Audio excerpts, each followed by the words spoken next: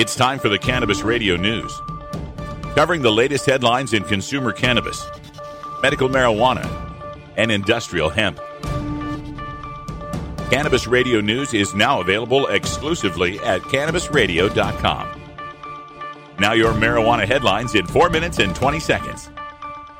This is Cannabis Radio News. This is your Cannabis Radio News for Monday, November 21st, 2016.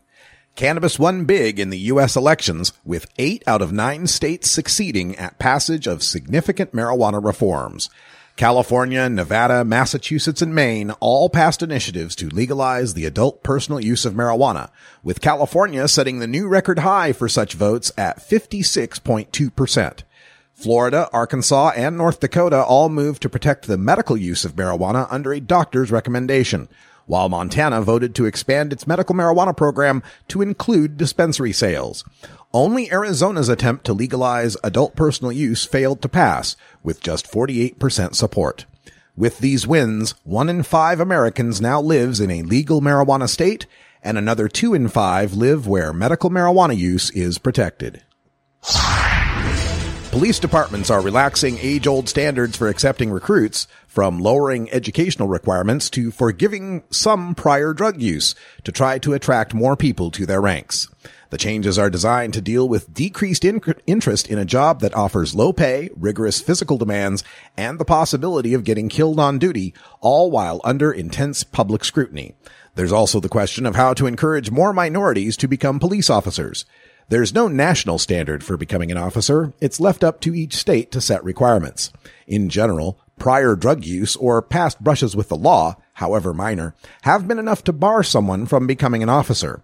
Amid the push to diversify, many police departments question whether those long-held military-style standards are the best ways to attract officers able to relate to communities and diffuse tensions.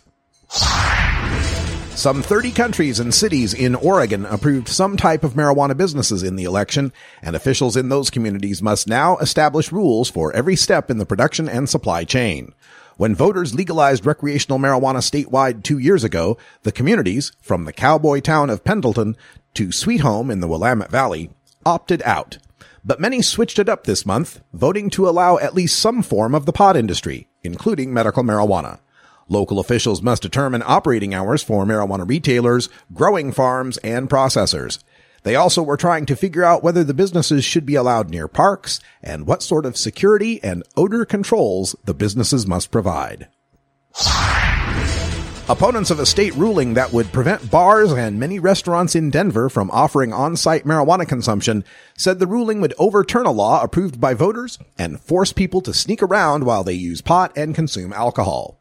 The new rule announced Friday bars liquor license holders from applying for a permit to allow the consumption of pot. The Colorado Department of Public Health and Environment said using alcohol and marijuana together increases impairment. Mason Tvert, a spokesman for the National Marijuana Policy Project, said the measure approved by voters this month would allow servers to keep track of customers who drink and consume pot products instead of forcing them to go outside or hide behind closed doors. Tvert said the ruling was pushed by the liquor industry trying to protect its turf because they wanted people drinking alcohol and not using other products.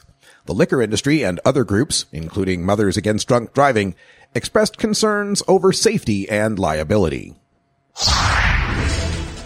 Cannabis sales in Colorado set a new record for the 3rd straight month, while sales in Washington have also reached new heights.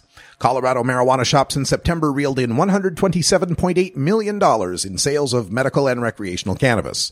So far this year, sales have topped $974.3 million in 9 months, about $22 million shy of the $996.2 million revenue totaled for the entirety of 2015. The September 2016 sales generated about $19.2 million in tax revenue for the state, bringing the year-to-date total for taxes and licensing fees to $144.2 million. Also new for 2016 was the implementation of a new law that increased the daily purchase limit for non-residents to 1 ounce, up from a quarter ounce. That law took effect in June. In Washington state, sales of marijuana products have for the first time surpassed $200 million in a quarter.